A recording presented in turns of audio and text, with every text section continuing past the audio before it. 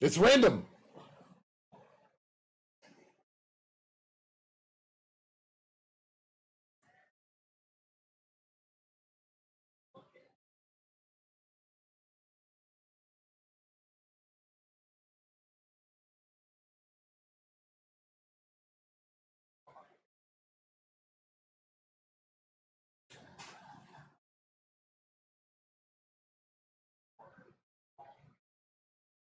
Well, don't hold back. Tell us how you really feel.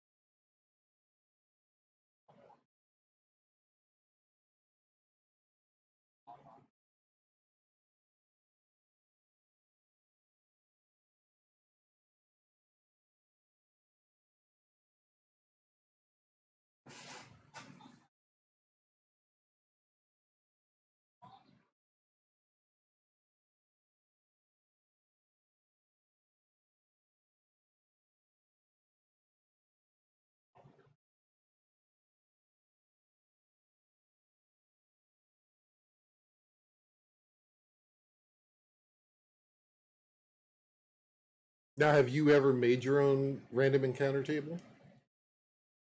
That would actually play into your storylines.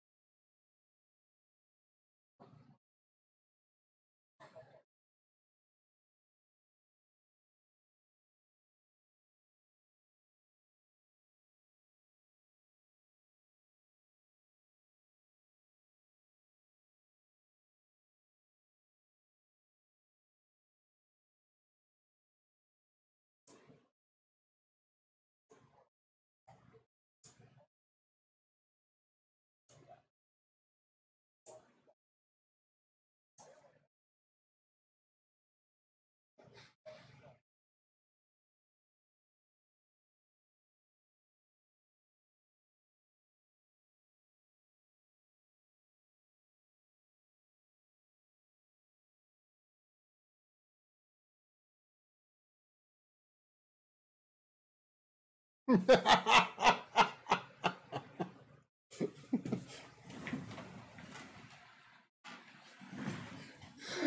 us on Mega Man where it touched you. Where it touched you.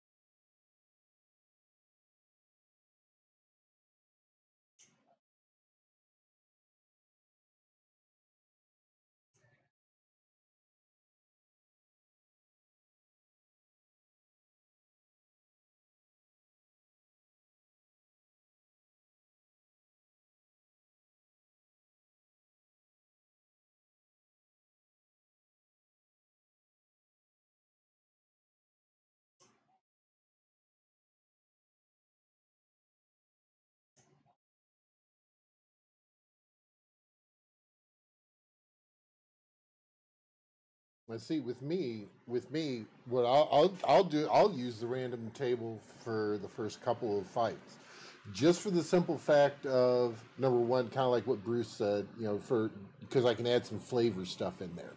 The other thing that I'll do is I'll also use it so they can actually kind of learn how to, because it could be players who haven't played together before, to kind of learn how to function as a cohesive unit, and also their characters what can play off of each other.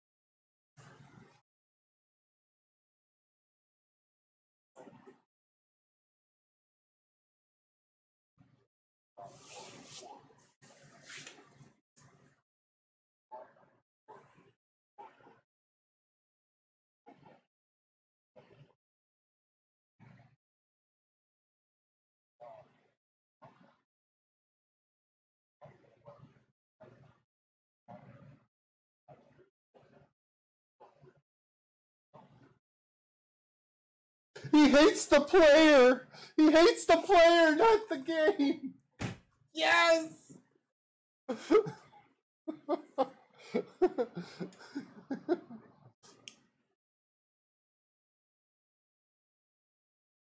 Don't hate the player, hate the game. Okay.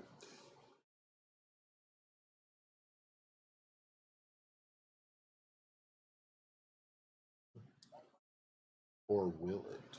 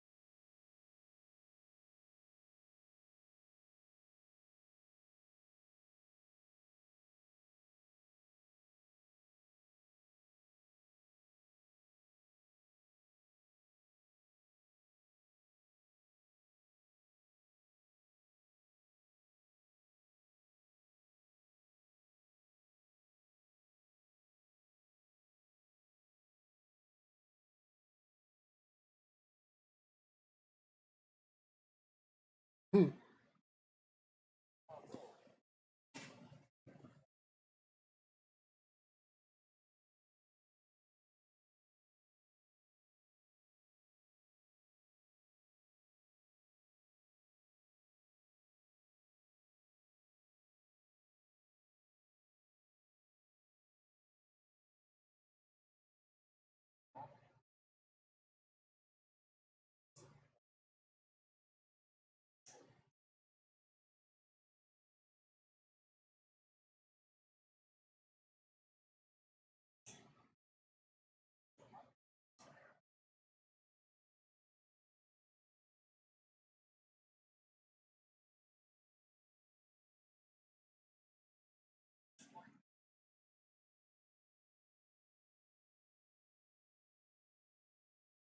Well, I, I'm going to bring this up. Now, it depends on the GM. He may use a random encounter, but you brought up an entire thing in your rant that where oh well, you found a Holy Avenger and +4 armor. The GM can actually take that random loot, and guess what? Now you have a side quest. You have to return the Holy Avenger and that suit back to the church. I mean, in truthfully, and that's a real boom.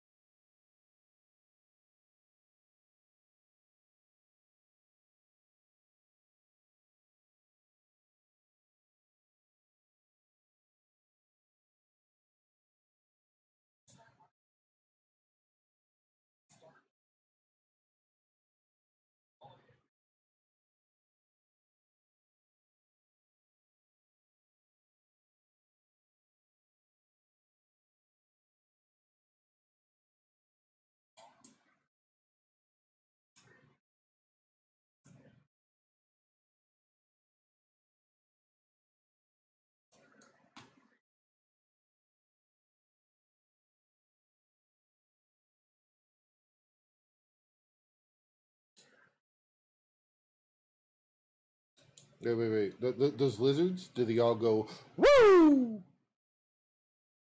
No, they have to go woo. I'm sorry. Yeah. Woo!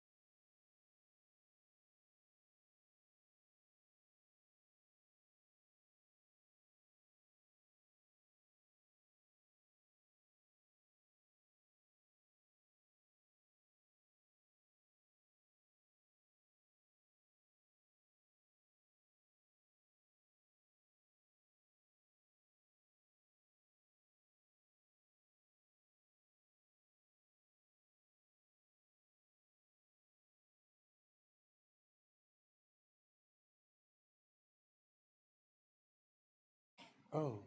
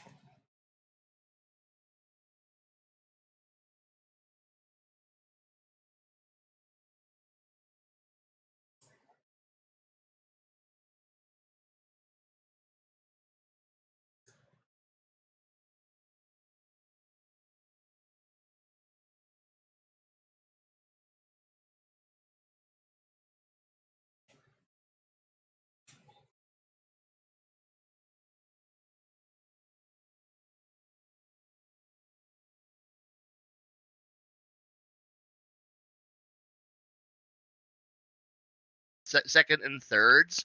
So that's how we're going to do our watch rotations. And that's literally how gaming works. And I'm just like, oh, fuck this. Okay, cool. Thank God for Magic. And I fucking hate. I fucking hate how magic is literally the answer to all problems, and which predicates the we need to have random encounters to keep things interesting while we travel. Which ultimately just devolves down to wizard cast teleport. We bypass all the bullshit because we're tired of it. Ugh, God, Blaine, what the fuck did you eat? All you've done is complain. You're rolling on D100s on that random encounter chart again. Dude, like, I have not not had a everybody good. can afford teleport, first off. That is an expensive spell in some canon campaigns, in some settings. In some games, you don't have the ability to teleport. So you have to make a 7.5 week trip cross continent on a donkey that shits and eats and has an honoriness score. And every day you got to scold your donkey and get him to march the direction you want to go and haul your bags, because otherwise you have a loose donkey and all your shit's with the donkey. Have fun going to get your donkey. Now the thing is that your random encounter complaints, you have played and you've given too many bad GMs your precious time. Yeah, you have. And I have. I'm not going to say that you're a bad GM, because you're a great GM when you get the chance to play, which once people find out who you are, oh, you're that Blaine, you're going to play a game. You're going to run it for us. And therefore, you lose whatever fun you might have had as a player. I'm sorry, dude, but you run a very good system. And you're complaining about other GM's shortfalls. And earlier you asked, what do? Do you just like let them play and let them get better? Or do you take the reins? Well, I took the reins at like age 16, age 14 for Star Wars. I never have really looked back. Nope. And it's benefited my players that do play with me. They enjoy the games. There's a lot of people I know that they would rather not play my games because my games are hard, or they just feel like the game is very taxing and it's emotionally draining, and they don't get a lot of levels or experience points or magic items or magical what's its to do the shit they want to do when Tumblr says post your favorite part of your D&D campaign. And they're like that part where I almost died and the GM gave me almost enough experience points for me to level, and I needed 3 more sessions to level. And I feel sorry for those guys, but dude, you have to show players that are wanting to have the shield duties of running the game, you need to pull them aside and say, let me show you some tips and tricks. Let me show you how I do this, and maybe you'll get it. And before they have a chance to get used to the training wheels, you shove them off. I do. Because I will admit, yeah, that is definitely what it comes down to. But I also kind of just like, look, take the hint, and they're like, no, and like, there's a lot of issues, and I understand that, and I know that's what I'm doing, but when there's another rest of like, when I have enough people in the who are looking in the back corner, when the GM who's causing all the problems is elsewhere, and they're all going, take control back. We want to have the game again. And I'm like, I want to play too. Yeah, but this GM sucks. Well, will anyone else take be GM? No. Okay. Well, I guess the it's time to do the job again. Blaine, you realize like we have 5 gaming stores here, and not all of them have a full Friday night roster of players, even though they easily could in a town of 1.3 million in the metro. So I'm going to tell you that you could live up to your potential, maybe a little bit more than what you think, but you've gotten really comfortable where you're at. You don't boot bad GMs out of the chair fast enough, no offense, because you're interested in leveling up your own character, and I can understand that. I want to play. I want to play. I want to play. I get it, but I the want to. table is suffering, and there won't be a table for much longer if you continue to not at least try to help the DM that's there. And if not, just fucking take the table away. But just text the rest of the party one night. I want to run my own game. I'll show you how to play. I'll show you how an enjoyable game is. And Oh, that might be considered dirty pool, but there's been a lot of GMs that I've hung out with that are nice people, but it'd be fucking retarded to let them have the fucking shield and the entertainment of 6 people be held captive by them. Within 3 nights of gaming, they've gotten rid of their table because everything is a needless slog. They do nothing but miserable end run fights, and they don't have a sense of purpose, nor do they have an identifiable way that they can say this campaign is great. And I remember whenever we were lower level, but no, they don't. They're just they're these poor saps that are stuck captive to bad DMs. If you've got a bad DM, fix it. Either you give him a hand and show him how he can improve his game, or you just take the table. You go play somewhere else. yeah, probably, probably. Yeah. But I just need free time to be able to actually go play it. I find another game to actually play. I have very limited time. I time to do things. So Nobody has unlimited time, dude. right, and I can't like two sessions a week. That's all I can ever manage, and those 2 sessions are going to be exclusively probably because I can't find anybody else who's able to or willing to actually GM. That's literally what it came down to is or when I show up it's going to be like I I know what I'm shooting for, but because no one else really gives 2 shits about what anybody else really wants, they're not going to ask what I actually want.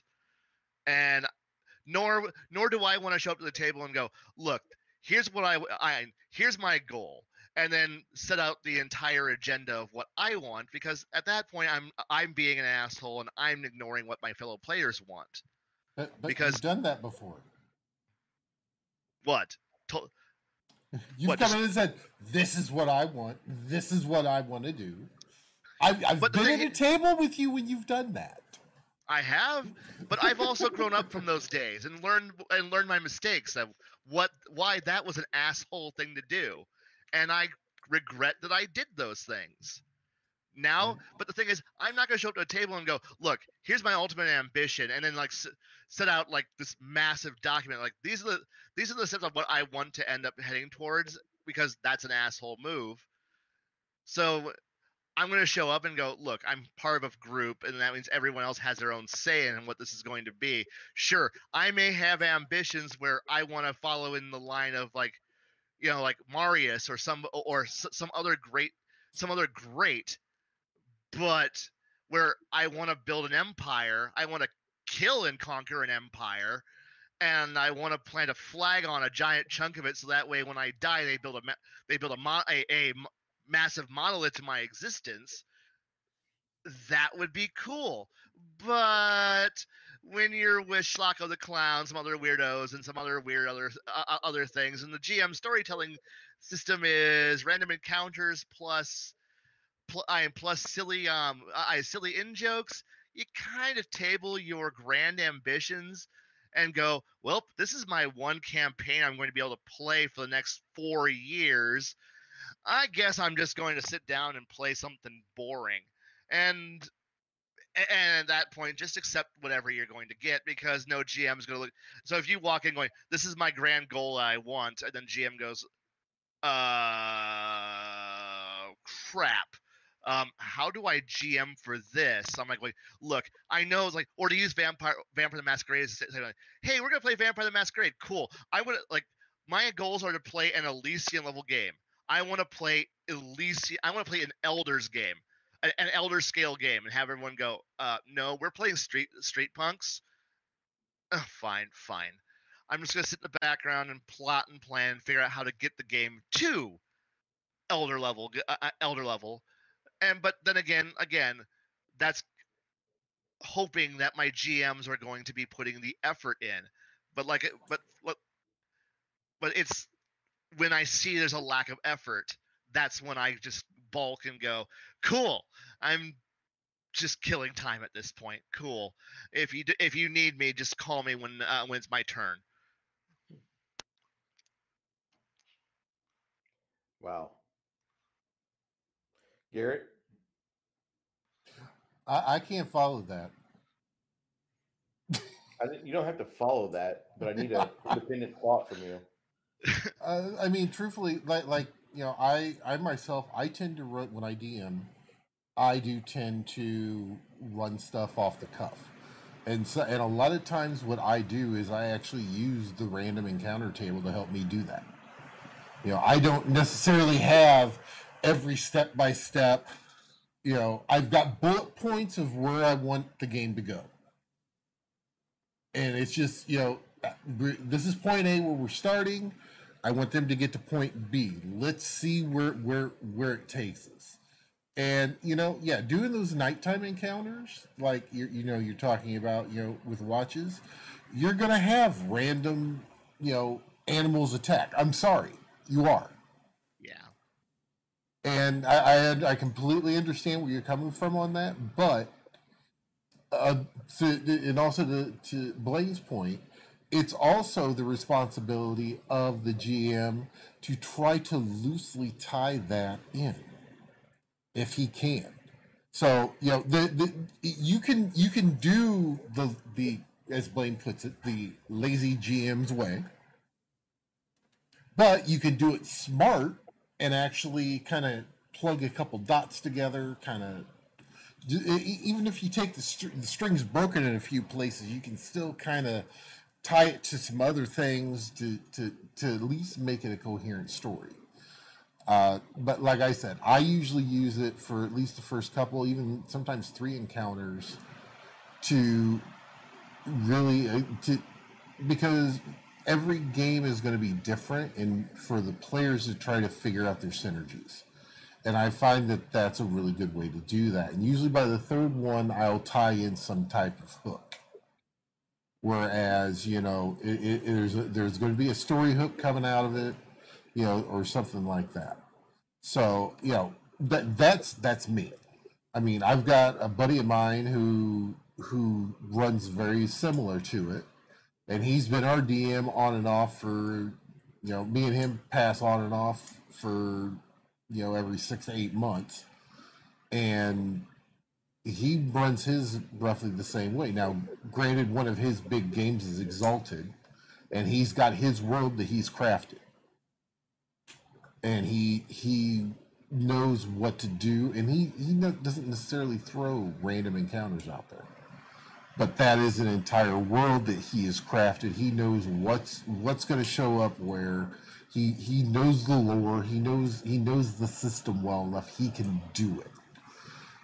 Whereas if you're a newer GM, a lot of times you are going to rely on that. And what I suggest is put your plot hooks in there. Tie it together. Even if it's a side quest where they can go off and do something else that will bring them back around to your main quest. Like I said before, using Blaine's example of finding that armor and that Holy Avenger. Well, you return it back to the church and find out that, he's not the first paladin that's gone missing. And there are plot hooks right there. It seems like they're being systematically hunted down. And, they have a few leads, but they've all run cold. I mean, you can use something along those lines to really start, pushing the story forward. And, you can use the random loot tables, and, it's not necessarily something that the party is going to have or keep. Yeah. So, I mean, and no, I agree. There are some DMs out there who are lazy, but there are also some DMs out there who don't know better. This is the way that they were taught how to DM, or how they found a DM. This is the way. Yeah, it is the way. And sometimes they need someone else who has DM'd before to pull them to the side and go, hey. And even you can even help them. You know, yes, you're in the game, but then remember, you've got player knowledge and your character knowledge. And make sure that you tell them strictly, anything that you help me with is your player knowledge. Your character won't know anything about this. No, the GM won't let the player find out what the heroes did. Right. I just need to find better GMs. That's literally what it comes down to. But that's not going to happen for a while. So, because I have not been exactly what I call overwhelmed by when I meet other people in the wild. So, I'm sorry that you've had some bad experiences with other GMs, dude. I really am. I mean, it's understandable, but I need you. If you're going to be in a position, especially where you're mentoring kids, just don't even offer up the DM shield at the start of the game. I know you want to play, take it, run with it, make it your bitch, make the game your bitch. Okay, Blaine. Yes. On the at where did the bad GM touch you? Ewoks, logs from the side. Oh, sorry, Hungry Ewok. Also, not an AT-AT, ATST. You know, my brain, my brain is fried. I was on vacation for 2 weeks, then they threw me into the office, and I've been dealing with newbies and everything else. It's just been, it's been a struggle. Struggle's real. All right, so, but now. You said that you've crafted some of your own tables. Yes. Now, with those tables, how did you go about crafting them? Because I think that might actually help.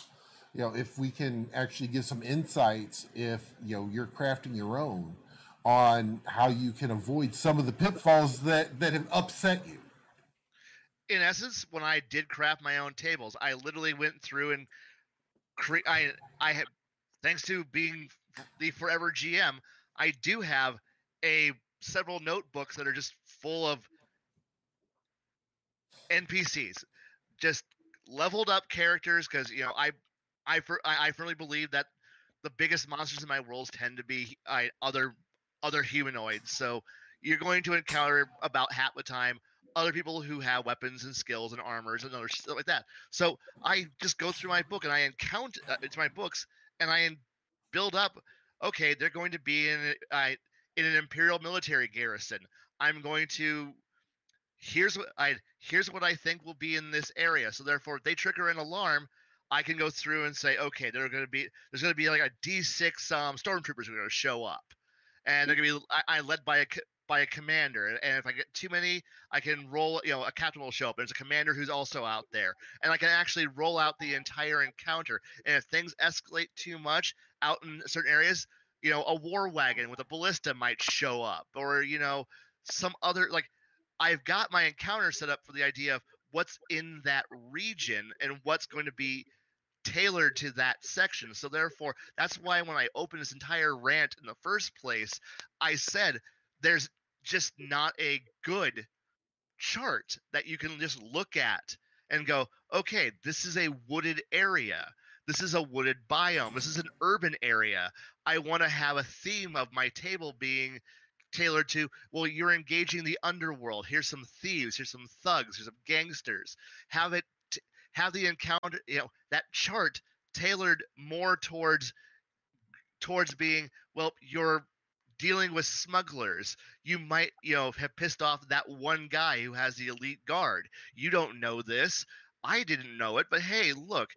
So you're suddenly you might you're out there with your little your crack team of fellow adventurers. Your kill team goes out there and unfortunately stumbles into there's an elite guard who's just like they could be talked down, they could be handled reasonably, or mm, arrows and some blood gets spilled, and there's some bodies on the ground. Could be yours, could be them, probably them. Your heroes, but dice have a say in this, and but you don't have charts like that. You don't have a chart that's geared towards the King's Guard. You don't have a chart geared towards the underworld. You don't have a chart geared towards this is the this is the this is the merchant guild who's you pissed off.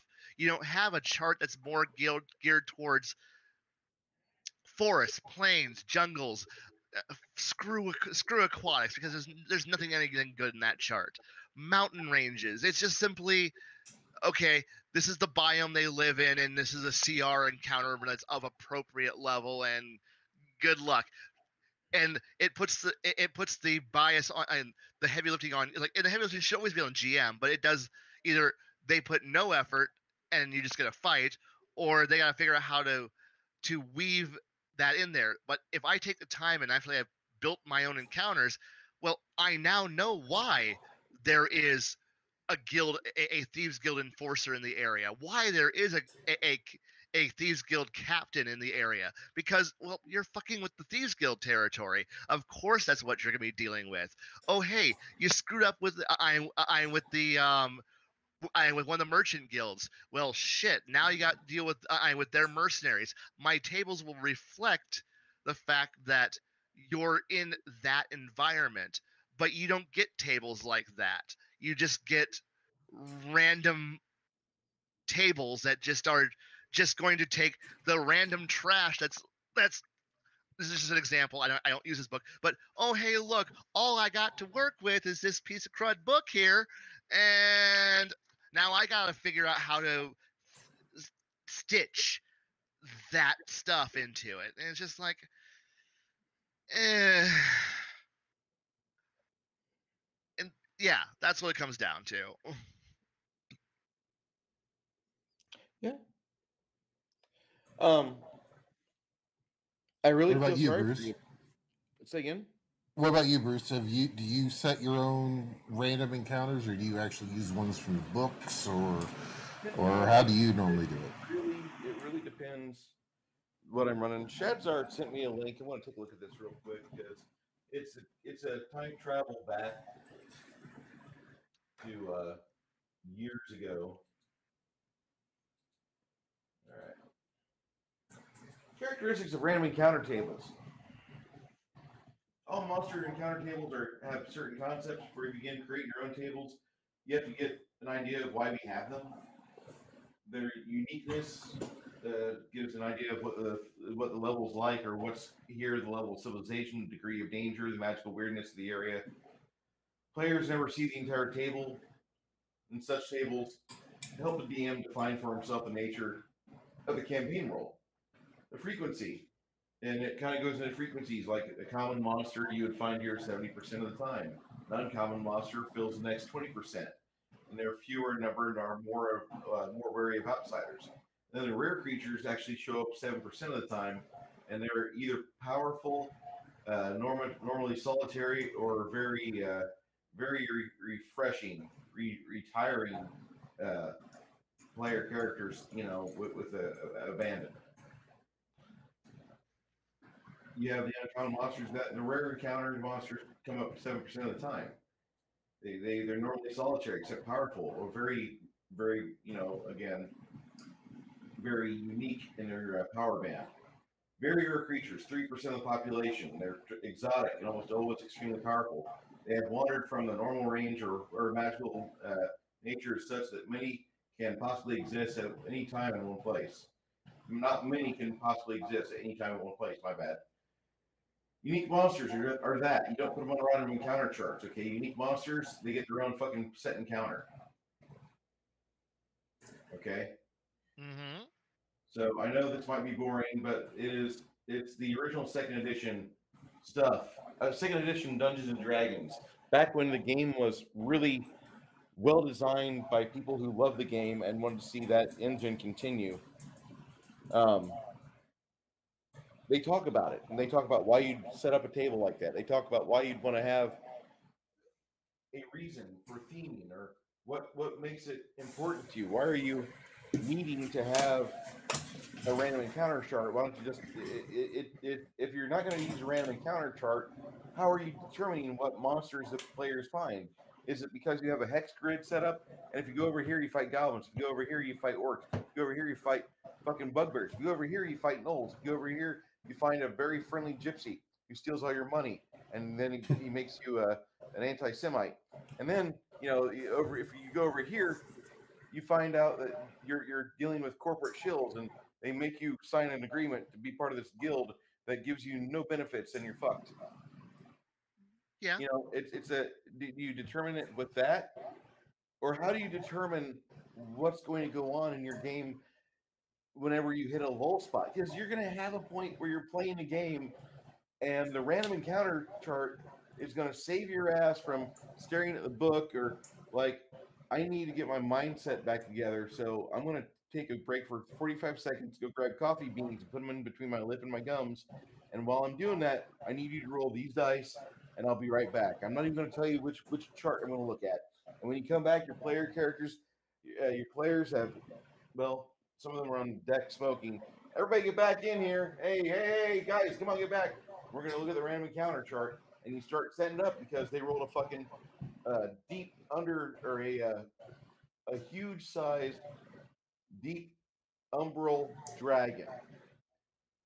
And some people are like, what the fuck is that? Well, it's a dragon that belches out negative levels.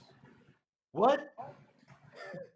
Yeah. And you're just kind of smiling to yourself, because now the party better learn cooperation, or well, otherwise they're gonna feel the wrath of having a random encounter kill this campaign. And I'm okay with that. I'm very okay with letting a random encounter chart kill off a campaign, because maybe the players didn't need to finish this module. Maybe the players needed to not be such selfish cunts. Murder hobos. What? Yeah. Murder hobos. The murder hobos got the just desserts. And maybe you need to have that happen, because otherwise, if not, then you're just doing planned encounters, and you're just setting up the game for a script run, and you really get tired because the players are saying this, and they need to just say these things here, and they just need to follow these things I've outlined for them, and then they can get experience points, and we can continue with the next encounter, next exciting planned encounter with no fun whatsoever, and all the fun has been sucked out homogenously, and everybody's a boring, bland-ass, blue-haired land whale, and we all talk in terms of fucking pronouns, and we don't do a single fucking thing for the game, which we love so much. True. Don't do that. No. Cats and dogs. Use a random encounter chart to help theme the world. Use it to help give life to a world that otherwise would be boring or flat.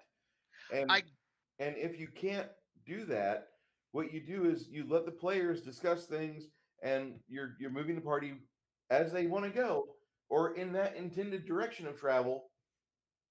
But they will meet up with things that might change the entire campaign. Because before, we were going to go down in the Underdark and go to the Sunless Sea and try to kill aboleths, but now we found that there's drow slavers over here, and holy fuck, we are against slavery. No slavery for you. We've got to go kill slavers, and fuck, it's against the slavers campaign now, Underdark style, and we got to do that. So we're redoing the entire campaign, and the players are showing me on the map where they want to go, but when they do it, they're not showing me on the campaign map where I have everything prepared. Instead, the players are putting another paper next to the map and saying, we want to go over here. Spot, where and the thing is, haven't detailed it yet. And so you've got to do that.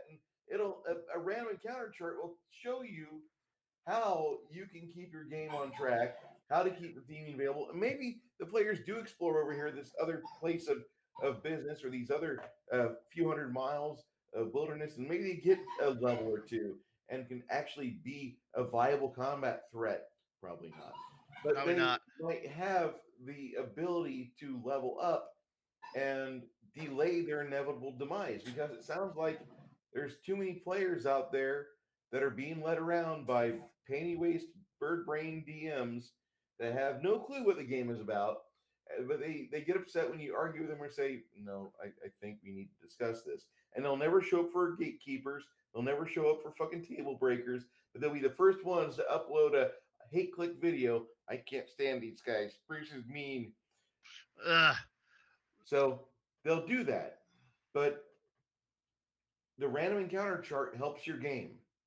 Even if Now, it's not an encounter, maybe the players see a scrap of paper flitting through the hallway, or maybe the characters see that there's an item on sale, or maybe you just have a fucking subscription to Creighton Broadhurst at Raging Swan Press. Here's a plug for you, Creighton. Creighton puts together things like items you would find in a dead cleric's pockets. There's 20 fucking discoveries you can make when you search the corpse. What is it that he's got in his jacket? And you have 20 different things. And because Creighton Broadhurst is one of the best fucking D&D or fantasy tabletoppers out there that runs and writes very well, and thank God he hasn't decided to write fiction, otherwise I'd be fucked. He writes a campaign snippets, just little things like $3 packet that you get, and it's maybe 1,000 words.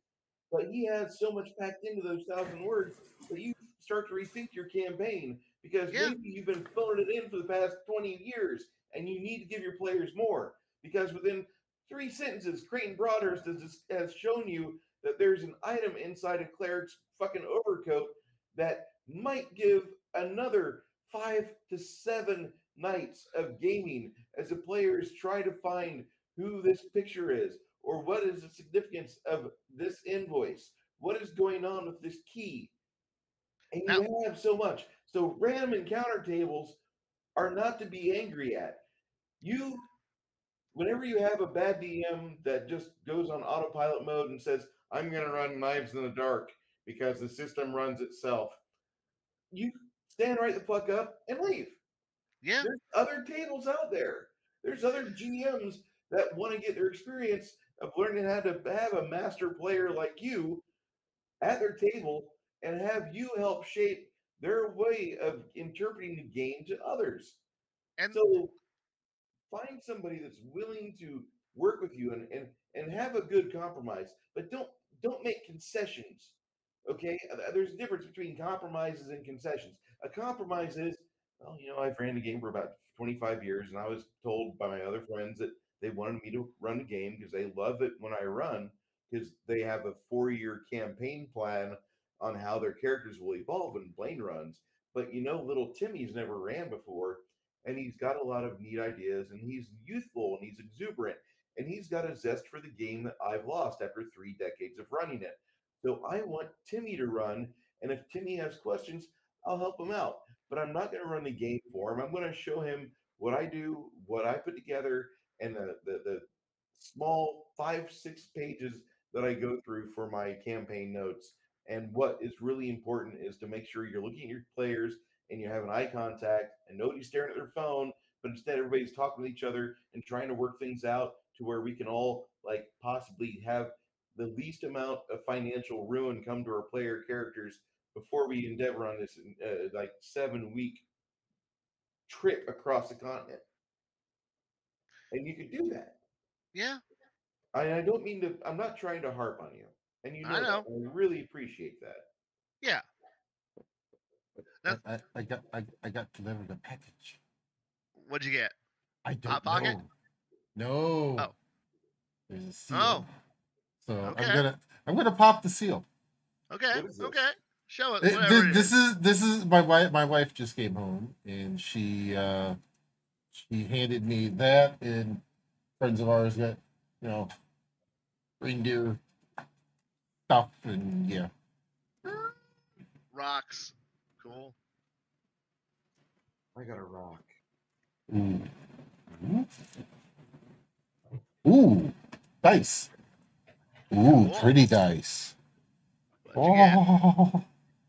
Oh. I think Garrett's gonna come. Shiny I do believe so. Maverick. Shiny Tic-Tac Mavericks. She actually made these. Nice. My friend's girlfriend has been getting into dice making, so yeah. Best friend's girlfriend. Nice. That come He's a on. pretty die. There we go. That's pretty. And Just I think we might have killed our audience, but I really think that random encounter. You know what? They'll tables watch it. They'll They'll watch it on the replay. So Um, and Shazar, that's part of the fun though. It's the contest between the players who don't want to be broke and the GM who wants you to be broke. So it's the whole I want money, you can't have money, and that's a fun interplay. So you kind of want to keep trying that. So hey TW. and handmade and weighted dice, when they're done right, they're fun.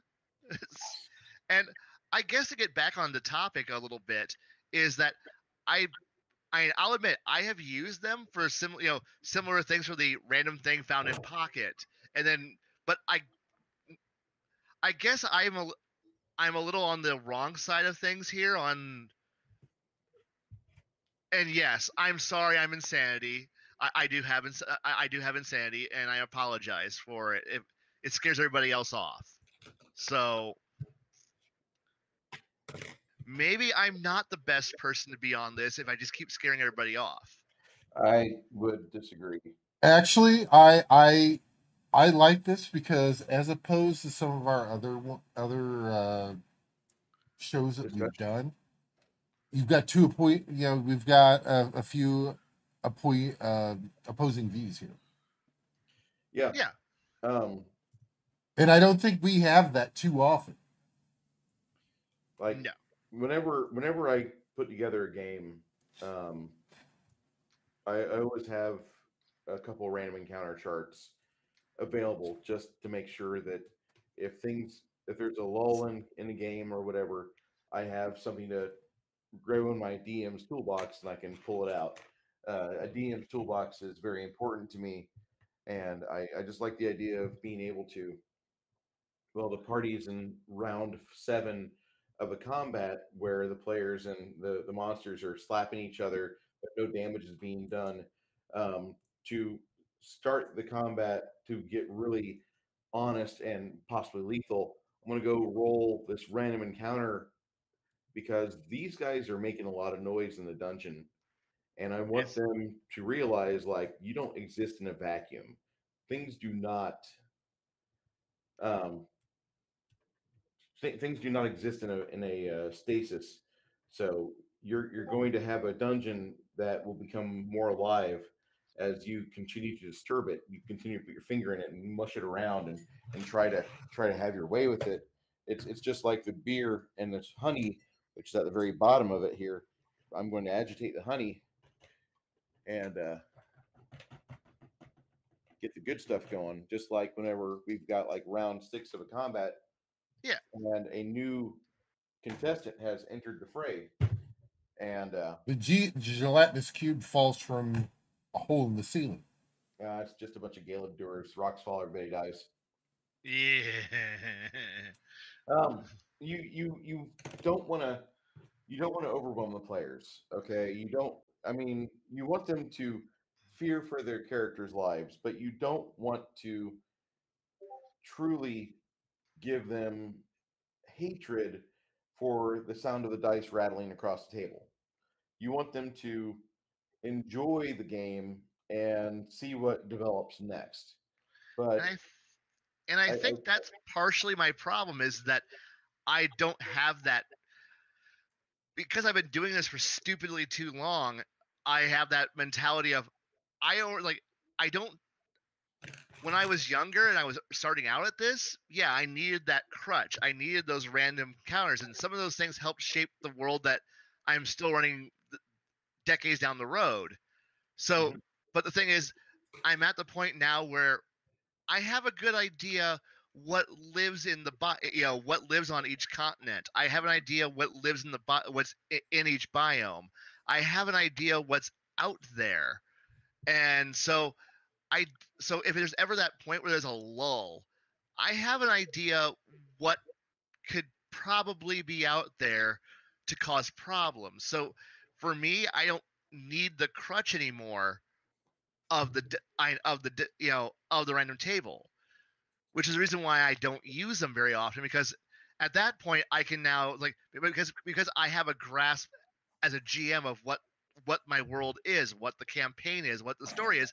I can throw a regional location appropriate encounter together off the top of my head or with some notes that will lead to a not great encounter but an interesting encounter, or at least enough to be able to get the story to poke the players, to prod them to go. Sure, I might use a random loot table just because, hey, somebody might have, a really cool locket, and the party might go, it's worth 5 gold pieces, and sell it, or someone latches onto it and goes, hey, it's cool, and now we're going to run with that, and that suddenly gives me, me a little so. It does come down to the appropriate use of a table at the right time in the right measures.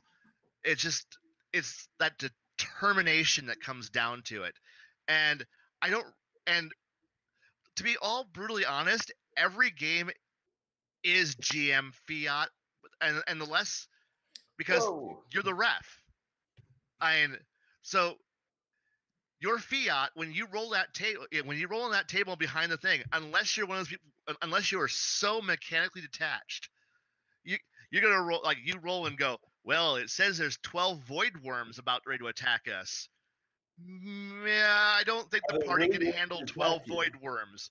Are they really ready to attack you? Yeah, and then suddenly that's GM fiat. You're like, no, I'm gonna re-roll. Well, that's just as much tailoring an encounter as putting the effort ahead of time and going, well, I know roughly what's going on here. Because unless you just go, well, because the chart says 5 gelatinous cubes appear, we're going to run 5 gelatinous cubes.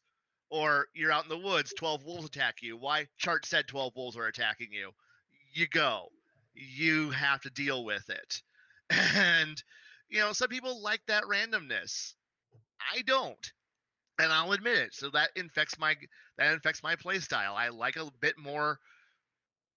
Sure, the players get to make the hard decision of where they're going, and then I can adapt from there. So it's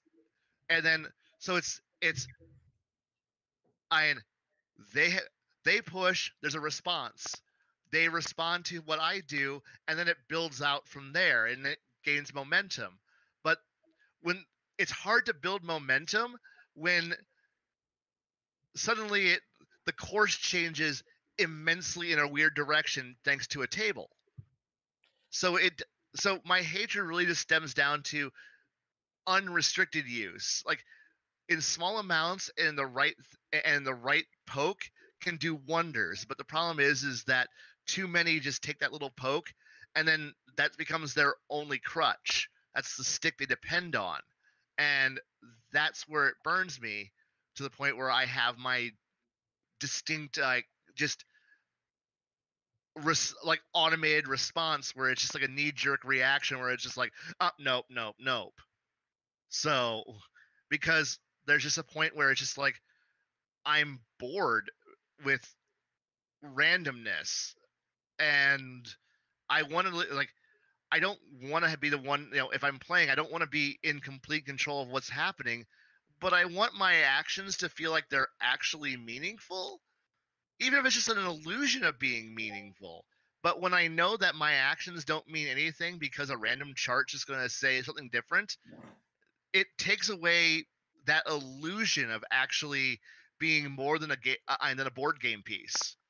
And at that point, and once that illusion's broken, I just go boot up Diablo and play a game. See, I don't think the game is ran by random encounter charts. I think the game is is part player agency, and here goes the emails now. Part player agency and part set series of events dictated by the GM or DM or storyteller or referee. I think the game completely depends upon both the players and the dungeon master to where you guys have to agree you're going to have a narrative. And there's going to be a time where sometimes the story will take an unpleasant turn and players might die. Yeah. But you're going to be making the game as fun for them as you can within the boundaries of the rule set of the game, because you don't want to just be like, oh, fuck these rules and just live anarchistically, because you're going to be up for very much a lot of disappointment. The rules are there to help you.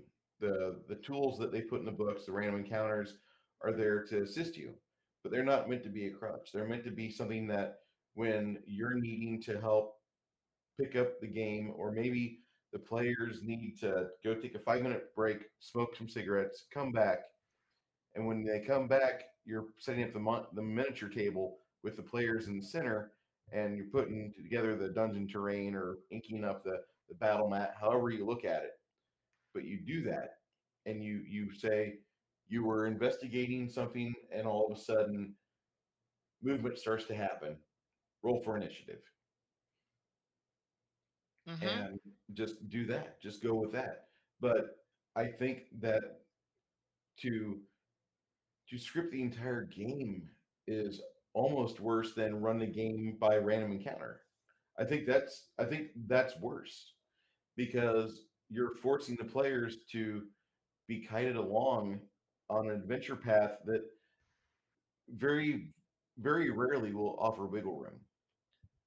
And really, you need to just be able to trust your players, and you need to be able to trust the tools that are with the game you play, or you need to find a different guy that sells you your favorite paraphernalia for the game. I've got Creighton Broadhurst. He does a wonderful job. Raging Swan Press is my go-to. I always have a Raging Swan Press book at my table before I run. One of them is there because they have all these neat ideas crammed between the covers of their softcover books. And if you don't know who they are, you're really missing out. In fact, I've posted in the chat before. Raging Swan Press made a 96 page or something like that free download called The Lonely Coast. And The Lonely Coast is a very enjoyable, almost a trip back to 1990s Thunder Rift for Mystara or basic D&D. And it has 10 little towns in it with enough information for the DM to take the skeleton and flesh it out into an actual game. You have enough information out there to make it an intriguing location, a place where the trade winds blow and you get to see the white caps on the shore. But the woods are a deadly place to be, and Mm-hmm. you might get killed there. And he has mastered the art of doing game fiction to where you can read the loud text of the random encounter chart, and the players will talk about that for 20 or 30 minutes. Yeah. I You guess I just haven't found. I guess when it comes to just running anything that involves D20 plus level plus race plus class, aka anything with the word Dungeons and Dragons or a derivative, I just haven't had a good encounter with a GM who actually knows anything more than just what counts as passable. yeah. And because every GM I know who's a good GM who could be able to run their way out of a wet paper bag and make a game that's incredible, they all move to other game engines. They all play other games. It's like we when it comes like my problem is that I'm stuck running a game engine that's universally known, because I'm stuck in a perpetual cycle of having to deal with new people every 2 to 3 years. A full group reset every 2 to 3 years, and then I have to deal with new people coming in every 2 to 3 years. I can't just go out and say, hey everybody, we're going to play Twilight 2000, or we're going to play Legend of the Five Rings, we're going to play Seven Seas, or we're going to play Shadowrun. Most of them are going to go, I have never heard of that. And that's fine. And you need to sit their ass down and be like, listen, when I first started playing D&D, we had no idea what D&D was. Right. So this is it, and this, and no offense, Blaine. Yeah. But I always hear you talk highly about other game systems, and you never run them. You have a regular group that shows up because they took a class syllabus and they want to know about what you're doing. No offense. But the thing here is that trying to get them to get them to understand the game engine and then convert, I have to deal with the fact that I have the code guy who runs the thing, who he pretty much goes, we're gonna, like, whenever we've tried to run Seven Seas, it's good for a little bit, but then people just can't grasp it because it's a whole different concept, because they come in knowing a little bit on what Dungeons and Dragons does. They understand from gaming, from video games, from novels, from online. You can just go anywhere and find infinite resources that will help you create whatever you dream up with Dungeons and Dragons. Okay. So it's the entrance, it's the gateway drug, and so many of them, when the kids go off and go play other things, switch to other game engines, but I'm always stuck perpetually trapped. No, you're not. With this engine, unless I just want to quit doing whatever quit doing the volunteer work. You are not stuck. Maybe I'm just not seeing it right, but I honestly feel like you could take their money for the class syllabus and be like, all right, this year we're going to run Shadowrun. And if you need to understand what this is, it is like Johnny Mnemonic meets J.R.R. Tolkien. And somebody's going to get it, and most of them won't. But that's okay. You don't let them roll up a character. You give them pre-gens. You say, you, here's your characters. And you start to run. And then whenever it's time for them to roll dice, you explain to them how the dice rolls work. And you start to do that. But never think that you are subject to having to run a game because nobody wants to play anything else. You take one of your newbies into a game store, like just for fun, and just let them off the leash. Let them wander around all the aisles. Let them go check out all the stuff. They're going to come back with boxes of Warhammer shit, Blood Bowl. They're going to have Mantic Games, Kings of War stuff. They're going to have books stacked up on top of books. They have no rhyme or reason. They're like, this stuff looks really cool, doesn't it? Oh, yeah. What do you know about these games? And it's a lot of fun, and they're all fun. You're explaining to them. Or Shatter's like, get on Tabletop Simulator and search for a game on there. But you are never subject and handcuffed to a game engine that you don't really appreciate. You're never that guy. Not you, Blaine. I know. You're too smart, and you really should be trying to expand the people that you touch. You should expand their gaming diets. And you do a good job of conveying a system or a system of ideas or some such. You do a very good job of giving life to that in someone's head. So I know. Your story.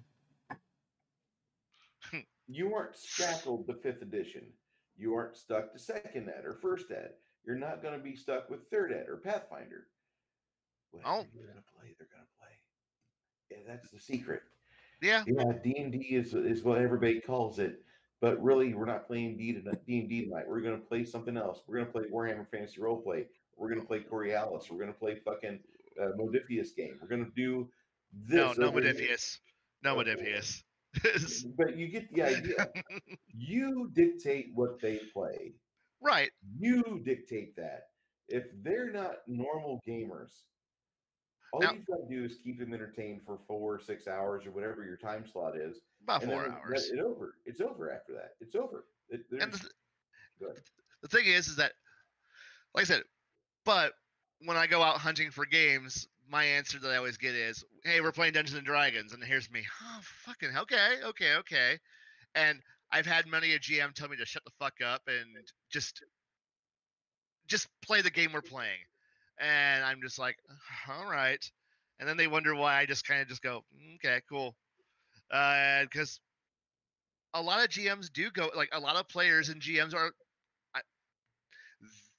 they got their idea and they're going to run with it. And I'll admit, I got my idea and I run with it. So I'm not innocent of this by any way, shape, or form. But being told to, or worse, coming into an established group and then being going, okay, second fiddle, and then wait for to get caught to catch up, and you're never going to catch up because they're never going to. It's just like, it's just a mess. And I know I'm carrying a lot of baggage. I'm carrying about 747 worth of baggage, and I know that. So yeah, but I deal with it, and I know it's just weird. I know I've got my preconceptions, and I know their biases, and I try to get past them, but I know. At least you understand that. Yeah. Okay. Now, I want you to actually seriously challenge these beliefs, because I think the player has hurt you, not the game. The game the game doesn't mind. The game doesn't care. You're going to use the game, whatever. But the Right. game will go out of its way to hurt you. It's these And other GMs that have ruined your experiences. and the really bad thing is like, to make a comment I made a couple weeks back and forth, is like, no game developer gives a shit about what you do. But and so the game really isn't your enemy. It's just the players. And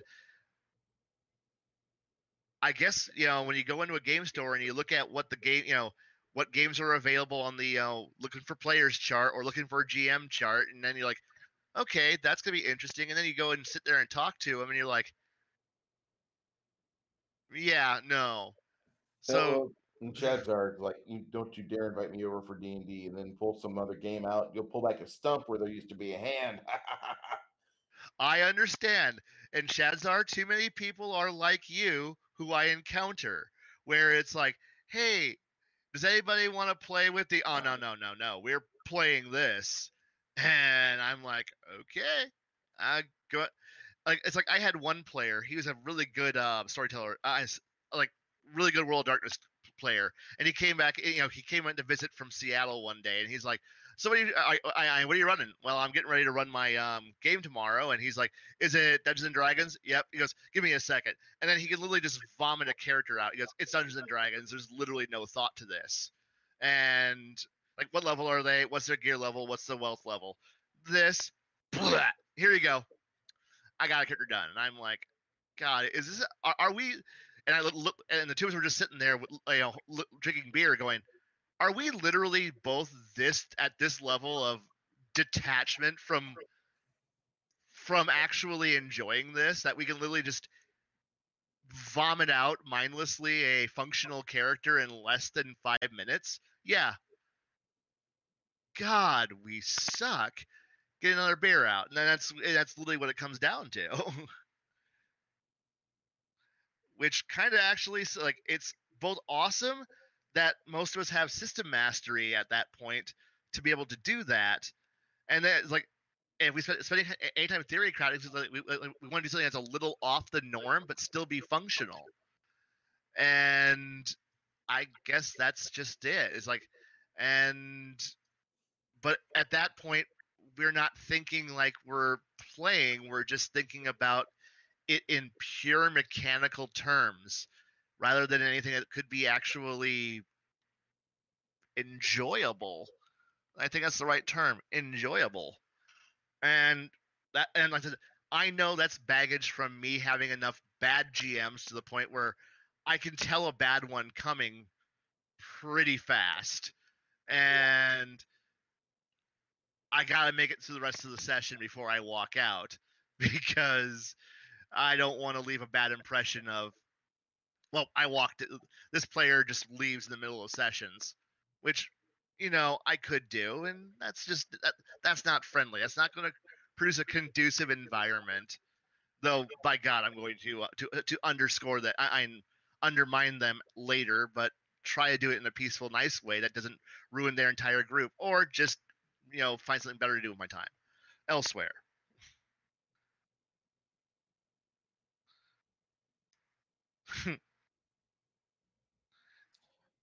I don't want you to hate the game. And I've honestly I like gaming. I just walking into a gaming store, I can tell by who's talking if I want to be in their group or not within minutes of first contact. And usually the people who I want to game with have full tables and aren't looking for new players. So, and the people who have open spots tend to have reasons why they have open spots. And that's usually like a red flag on why do you need players? Well, I had like 3 players walk out on me, but I still want a GM. Oh, fuck. All right. Let's make it 4. What was that? Let's make it 4. Yeah. This has been the most unusual stream we've ever done. Yeah. It started out with a rant, and now we're just here.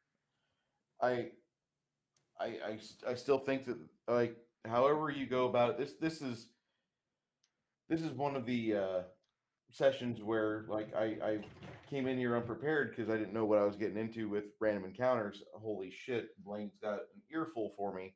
I'm sorry.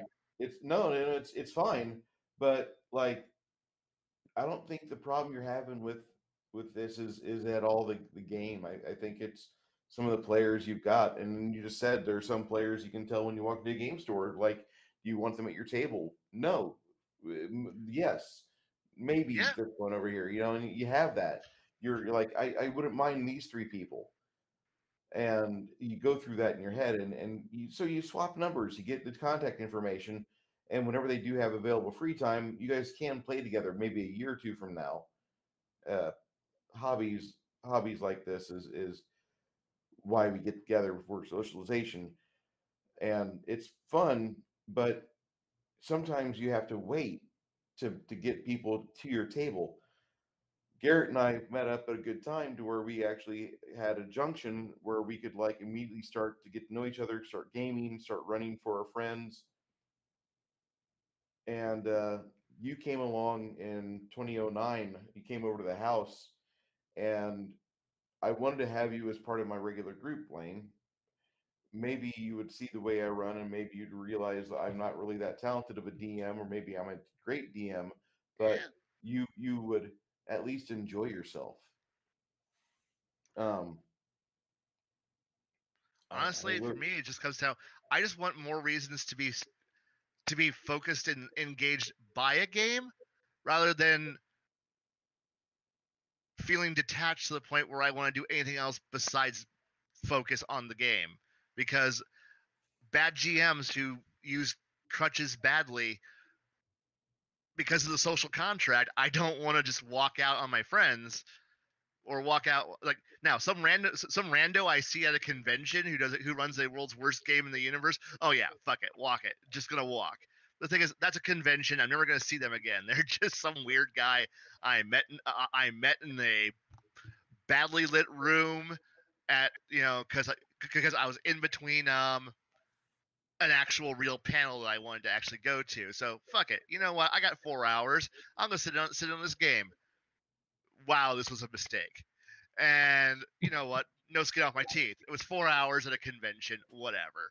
But the thing is that if I was to go, say, if the gods ever let me have free time and could join like Garrett's game, God help me, that'd be great. But I wouldn't want to walk out because why? Because I like Garrett and most of the people in that group. They're actually nice people. I really do enjoy their company. The problem is time. But if I had a bad moment, I would feel comfortable to talk to them. But if I would say I went to just for fun and some weird people there, and I'm like, shit, do I go in there and say, look, I have a pretty decent grasp of several major concepts and would like to explore these things, and then I get, no, we're here to do this random thing. I'm like, okay, cool. I'm here. Do you need me to do anything? No, you're fine. Okay, cool. Bye. I think there's some more things that we could find out about Blaine that would explain a lot more of why he rants so well. PTSD, severe levels of PTSD. Okay. Okay. Um, I'm just taking notes for a dating profile in about 5-10 years. Because when he gets to that point, we're gonna be sitting here typing him up a dating profile. So chicks will swipe. It's going to be all nerds and everything. Only gamers, and that's going to be the name of it. Only gamers, and then they'll have to swipe and double tap and do all kinds of weird up down left right. They got to do codes to yes, and yes, this is what it is. And look how red his face is. His face is redder than my hair. Oh my god. Your DM sucks. Change my mind. That's all I would do. I would totally just superimpose his face or Photoshop it on top of Crowder, and Photoshop that whiteboard he's got underneath it. Your DM sucks. Change my mind. And just go with that. Just Works. Let's see what we net. And I'm pretty certain that his conversations just from that photo would get him like some weird libertarian gun rights advocate chick, some lady who's like, oh, yeah, hell I was yeah. married, but my husband was a piece of shit and he cheated on me. But I got the NRA card at home, and we're going to a shoot next week. And I really want to get back into some Warhammer Quest and hell, D&D if I could get into it. And you're just you were on board because she has tits until she said Warhammer Quest. You're like, God damn it! You're like, pretty much. I wanted to play a game, not be a board gamer. Fuck.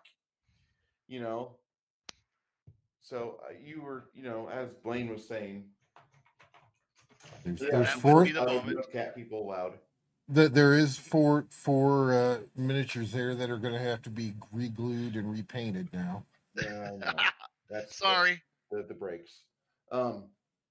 Subtitle: No cat people allowed. Gamer girls pushing their OnlyFans. Dog website dating only gamers. Expect only to find dogs you're looking for. Oh god. I can't say that because I play BattleTech, which is like the supreme crunchy, horrible, slow war game. So if I want war gaming, I got slow war gaming here. All right. So somebody page in Max here. They're gonna go fawn over. Gonna have their bromance over BattleTech. I love the inner sphere. Oh, I'm a clan person. Oh fuck no! The best part about that game is that nobody's perfect, nobody's right. Everyone commits war crimes because somewhere it's war crime o'clock. We're just gonna nuke somebody. Why? Because we hate everybody, and there's no good guys. Everyone's evil. Everybody's evil. And as long as your check don't bounce, it don't fucking matter. Yeah, and Travis is right. The BattleTech PC game is pretty good. It reminded me of Quake. Yeah. The new BattleTech game was reminding me of Quake really fiercely. It was good. Gosh, yes.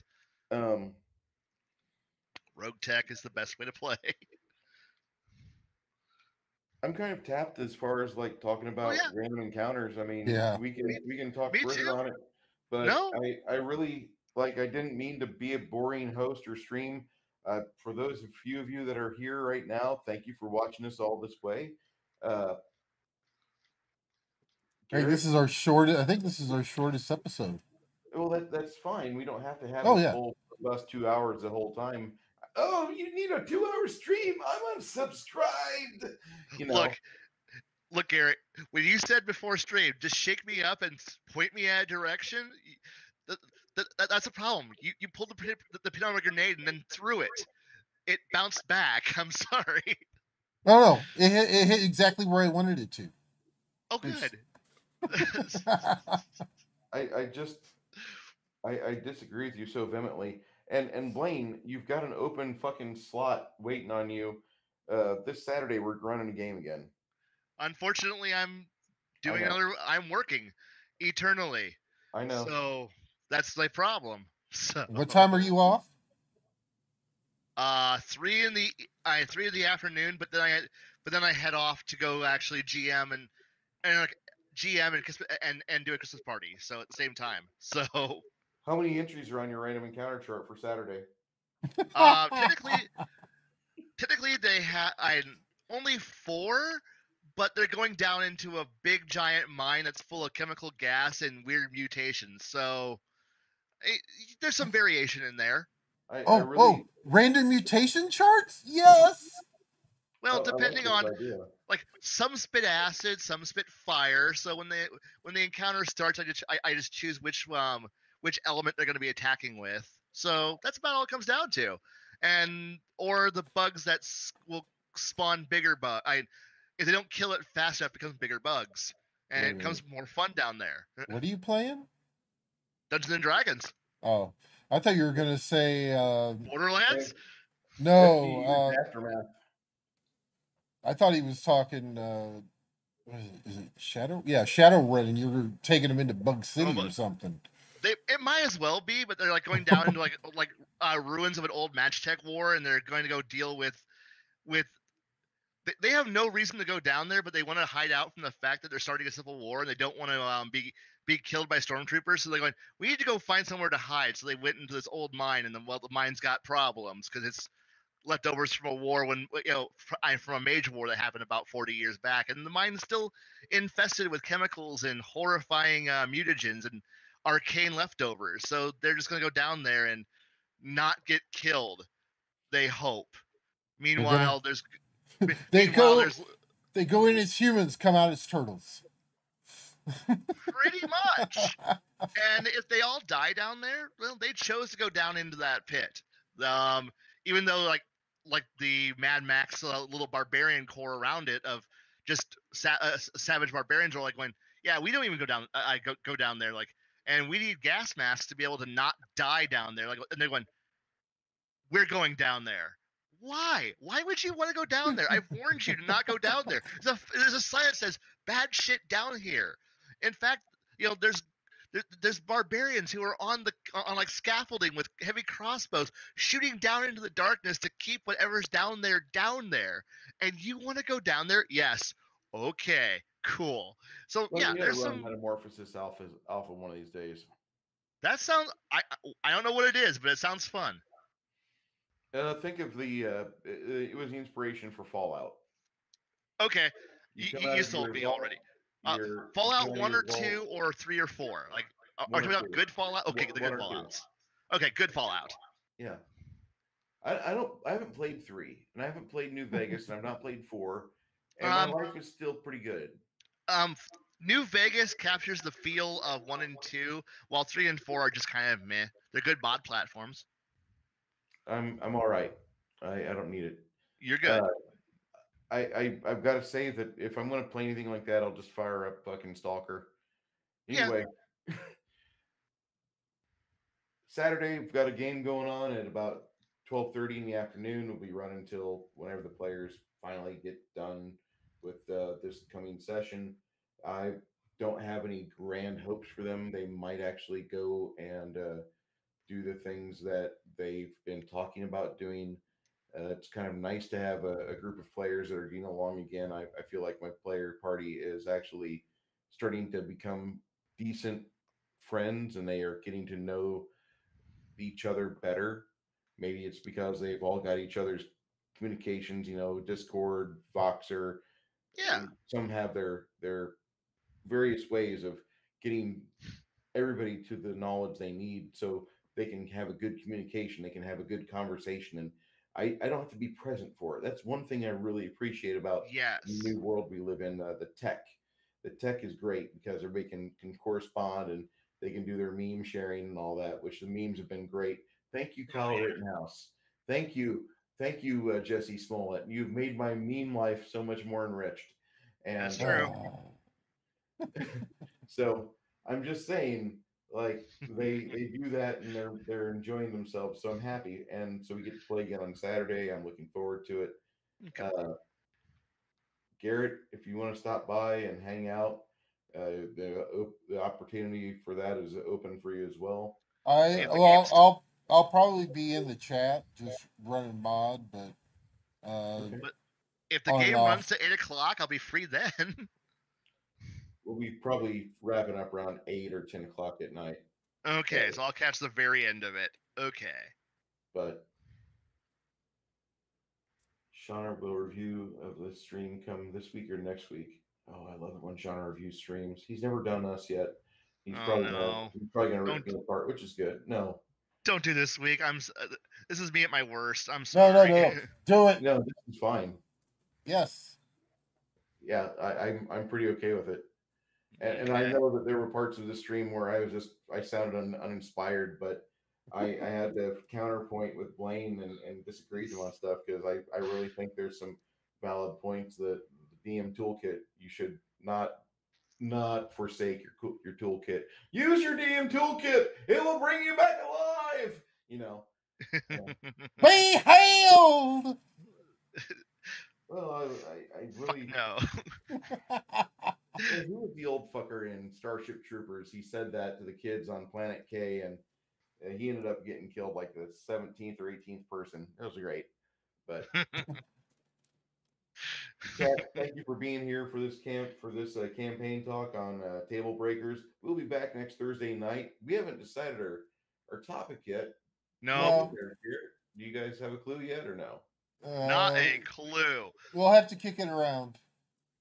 Yeah, this one here was kind of an impromptu one, and I think it caused the most "quote unquote" friction between us. But it wasn't really friction; it was not agreement, but it was good and spirited. Well, and see, these are the type of discussions I like because we've got point counterpoint, and and then I become Switzerland. I don't understand it, but I mean it's okay. I can be Switzerland. They have nice watches. Yeah. Appreciate you being in chat. Look forward to your next couple streams, bud. I'm going through his library right now. He's pretty fun to listen to, actually. Oh yeah. Shatzar, thank you for being in chat, bud. And I'll talk to you in Discord here later. Yes, and Shad, you're right. You're right. But unfortunately, this is how I swap from being an architect to an engineer. I either measure everything way too well, or I fucking just wing it. So. Table Breakers, what counts as a dungeon and how to make them better. Yes, that's a good. You know what? That works. Okay, there's our topic for next week. Everybody, swing by Thursday night of next week at 7:30 p.m. or 19:30 for those of you that are DD 214 enabled. I appreciate the time that you spent with us tonight, and if you're on the rewind, I really thank you for giving us the time to explain our positions here. From Table Breakers to you, we thank you so much. Have a great night. Good night.